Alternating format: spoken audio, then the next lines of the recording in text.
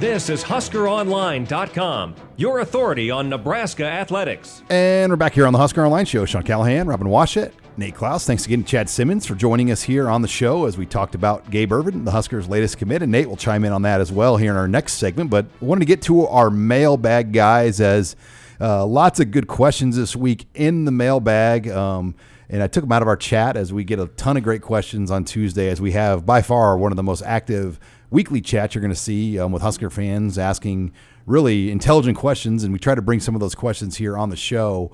And first question I want to ask, guys, in the mailbag had to do with the mini camp and losing spring football. What do you think the coaches would prefer, an extended summer fall practice like this year, or having spring ball in a normal fall camp? And my answer to that, guys, was I think they'd rather have the spring ball. That's because you cannot – I mean, you get those 15 practices, and in Nebraska's case, with spring break worked into there, they get 6 weeks of, practice. There's 1 week of spring break, but they go 3 days of practice a week over 5 weeks. They have 3 major scrimmages if you count the spring game. And, man, you get so much out of those late scrimmages in spring ball that you're just not going to be able to probably get in a mini camp. But a mini camp is a nice consolation prize. Well, and would just having the extended summer mean that players aren't doing anything from January to June? I mean, in that scenario, if that's the case, then no way. That's way too long of a break. I think they'd like to space it out, keep guys on campus, keep them engaged within the program, keep them in shape, and being able to get 15 solid practices without the grind of playing a game. And so, yeah, I would say that the traditional schedule would be far preferred. But all the things considered of what's going on right now, you certainly take the current calendar the way it is right now. Yeah, I think they'd take whatever they can get at this point, considering the current situation. But I don't see any way that they would prefer this in the long term. In the way that they do spring ball now, when most schools are spreading it out over 6-7 weeks. 6 is the most you can have it over. Yeah, so you've got your winter conditioning that runs into spring ball, that runs into the evaluation period, and next into summer workouts. I mean, it's pretty seamless the way it you get a nice is. 2-3 week break in May. Yeah, there's a couple built-in breaks there for the players, and I think, like Robin said, you're keeping your guys engaged basically year-round the way that it traditionally is, and I think that coaches would prefer that. Well, normally organized workouts would begin in early June, and this year they're not going to begin until mid-July. Yeah. So, there's no question a normal year is better. The mini camp is good, but it's really something they had to do. Next question, it's for Nate. What's your take, Nate, on Christopher Paul Jr.? Do you think they can find a better inside linebacker than him to take that spot? Yeah, so Christopher Paul Jr. decommits from Nebraska. He's one of their inside linebacker commits. They're going to take 3 this year. So now Nebraska has an open spot there. I think they can, at the very least, I think they can get someone similar to Christopher Paul Jr. To fill that vacant spot. I don't think that he will be coming back to Nebraska. You just don't see that happen very often, where a kid commits, then decommits, then recommits, if you will. So, but I think they're in on a handful of players that are just as good, if not better, than Christopher Paul Jr. and I'd fully expect them to possibly even upgrade in the long term. All right, we're taking your questions in the mailbag. I'm going to alter this one a little bit because I think the answer is pretty obvious. The question framed to us was, which was the best Husker team of the 2010s? And everyone's going to agree the 2010 team was the best. I mean, that team got into the top 5 at one point, and that's the only week Nebraska football has been ranked in the top 5 since the 2001 season. Think about that. Mm-hmm. That Colorado game that year back in 2001. So who's the next best team after 2010? And there's a few ways you could go, because 2016, they were in the top 10 for a month. But I'll still say the 2012 team is the best team of the 2010s because they're the only team that's played for a Big Ten title. They were favored to win the Big Ten title. They had beaten Wisconsin earlier in the year. And if not for injuries to Baker Steinkuhler and Justin Jackson at Iowa, I still would have liked Nebraska's chances in that Big Ten title game. I know they were blowing out, but that was a solid team, back in 2012 with guys like Rex Burkhead and Amir Abdullah, and you had Martinez. He was the all Big Ten quarterback that year over Braxton Miller at Ohio State. So I'm going to go 2012. Yeah, I think that's the next obvious choice there, given the level of talent they had. Obviously, they were lacking in some areas, particularly defensive line by the end of the year. But, I think that team had as much just overall talent level as any team Nebraska's had maybe since 2010. Yeah, that's what you have to go for, I think, is the 2012 team. They won the Legends? They went 7-1 in the Big Ten. Yeah. If you're winning your division and playing for the Big Ten title, then I think that automatically qualifies you as being one of the top 10 or one of the top teams in that decade. So I think that's where you have to go. But I think what may skew some people's opinion on that was just how badly the ending. Yeah, how badly it came to an end there. That Big Ten title game was an embarrassment. Well, and this doesn't get enough credit about the 2012 team. They went blow for blow with Georgia. And Georgia was a play away from being in the BCS title game that year. Literally, you watch that Nebraska-Georgia game, there was not – it didn't feel like Nebraska was outclassed. No. They had Georgia on their hands and knees breathing, and a fluke Amir Abdullah fumble. Yeah. Basically, he was tossing the ball to the referee so they could speed up the no-huddle offense, and they called it a fumble. And Nebraska was driving to take the lead there and win the game maybe. And that too gets forgotten in my opinion, that they were toe for toe with a team that almost won the national title that year. Yeah. And so again, I think just as far as overall talent level, that's just, there's no question.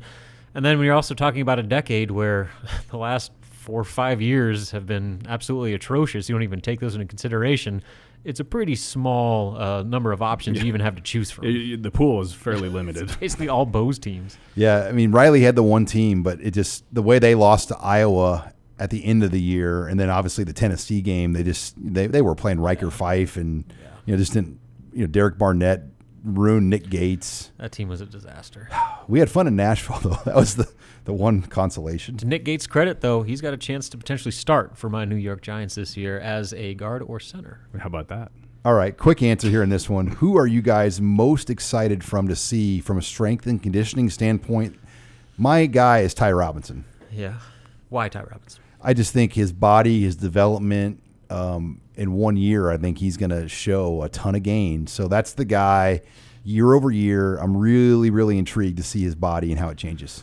I'll go obvious. I'll go Adrian Martinez. I thought he was too big a year ago, and I want to see how he's reshaped that body to maybe be, a little leaner, closer to what he was at the end of 2018, and hopefully that can add some more dynamic element to his game. I'm going to cheat a little bit and pick a position group. I'm going outside linebacker. I want to see Caleb Tanner.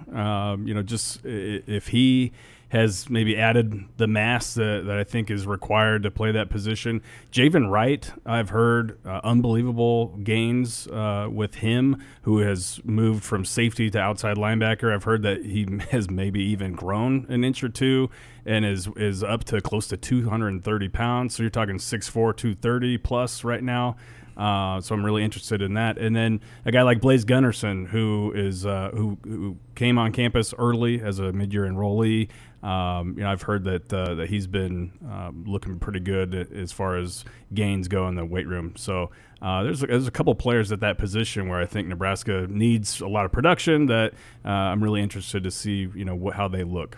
And final question, this can be any year of your time around Nebraska football. Who is one player that you thought deserved more playing time but didn't get it? My answer to that was Chris Brooks at wide receiver. He ended up playing in the NFL and was on some active rosters, if I'm not mistaken. And for whatever reason, when he got limited chances, he made plays at Nebraska. But for some odd reason, he was in some sort of doghouse where he never got meaningful starting reps on Bo Pelini's early teams.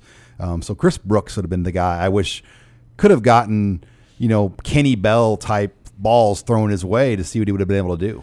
There were a couple guys that got into that doghouse that ended up being pretty good players. Phil Dillard, I remember it wasn't until his senior year that he actually got to see the field. And that changed the defense. And he was a 4th round draft pick. I think in that chat I answered, Andy Janovich pre-senior year, because I mean we all saw he's an elite level talent that Nebraska hadn't seen at fullback in a long time. Think about that UCLA game. They were playing Mike Marrow over Andy Janovich. Unbelievable. And they gave Marrow like multiple 3rd and 1, 4th and 1 carries. 4th and 1, yeah. And they didn't get him, and it cost them the game. People couldn't stop Andy Janovich when he was running. And he was a freak. Even C.J. Zimmer was on that roster, and they were playing Mike Marrow over both those guys. Yeah. So, yeah, I mean, he got his due as a senior finally, but those were at least 2 or 3 years that were totally underutilized. Yeah, my pick was Chris Brooks as well. I mean, anytime you've got someone that goes to the NFL and sticks around the league for a handful of years and makes active rosters, I mean, that's kind of mind-blowing. And I think, I don't want to step out too far out of lane here, but I think there's a little something with Ted Gilmore involved with that whole deal. So, but anyway, I think that's my obvious guy. A couple of random ones too. You talk about Huskers that ended up doing something in the NFL that really didn't do much at Nebraska. Givens Price, like he was in the NFL for a few years and like really wasn't a factor here. Zach Stirrup. I mean, you think about his senior year, only got to start a few games, and he held on to the NFL a lot longer than most Husker recent linemen have. Mm-hmm. I mean, you can go down the line. There have been a few guys that you wonder if they would have just gotten, if things fall right for them, what they could have done at Nebraska. Yeah, and again, I think there's, especially early on, especially during the Bo Pelini years, there were a lot of guys that were good enough to have a much bigger impact, but for whatever reason, they couldn't get the trust of their coaches to see the field enough. I mean, remember, Levante David wasn't a starter to begin that season. It took Sean Fisher and Will Compton getting hurt. So, and it's because they didn't trust him, because they didn't think he knew the defense. Well, it turns out when you were a absolute freak of nature, you just go make plays. It's instinctual. Yeah. You tackled the man with the ball. And he was very good at that. Very, very good at that. I mean, some of those tackles he made on like Denard Robinson, I mean, yeah.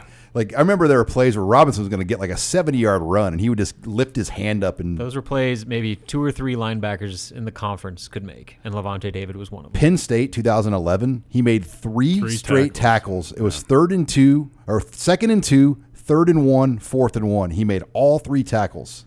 The strip. And in that 4th and 1, was it the 4th and 1 or 3rd and 1? He had no business making that tackle. And Penn State was top 10. I mean, that was a good quality Penn State team. Granted, it was the day or two after Joe Paterno was forced out, but they were still a good team. Yeah. I mean, goes to show you sometimes talent isn't always the number one factor getting a player on the field. Yes. All right, when we come back, we'll close the show with some recruiting talk with Nate Klaus. You're listening here to the Husker Online Show.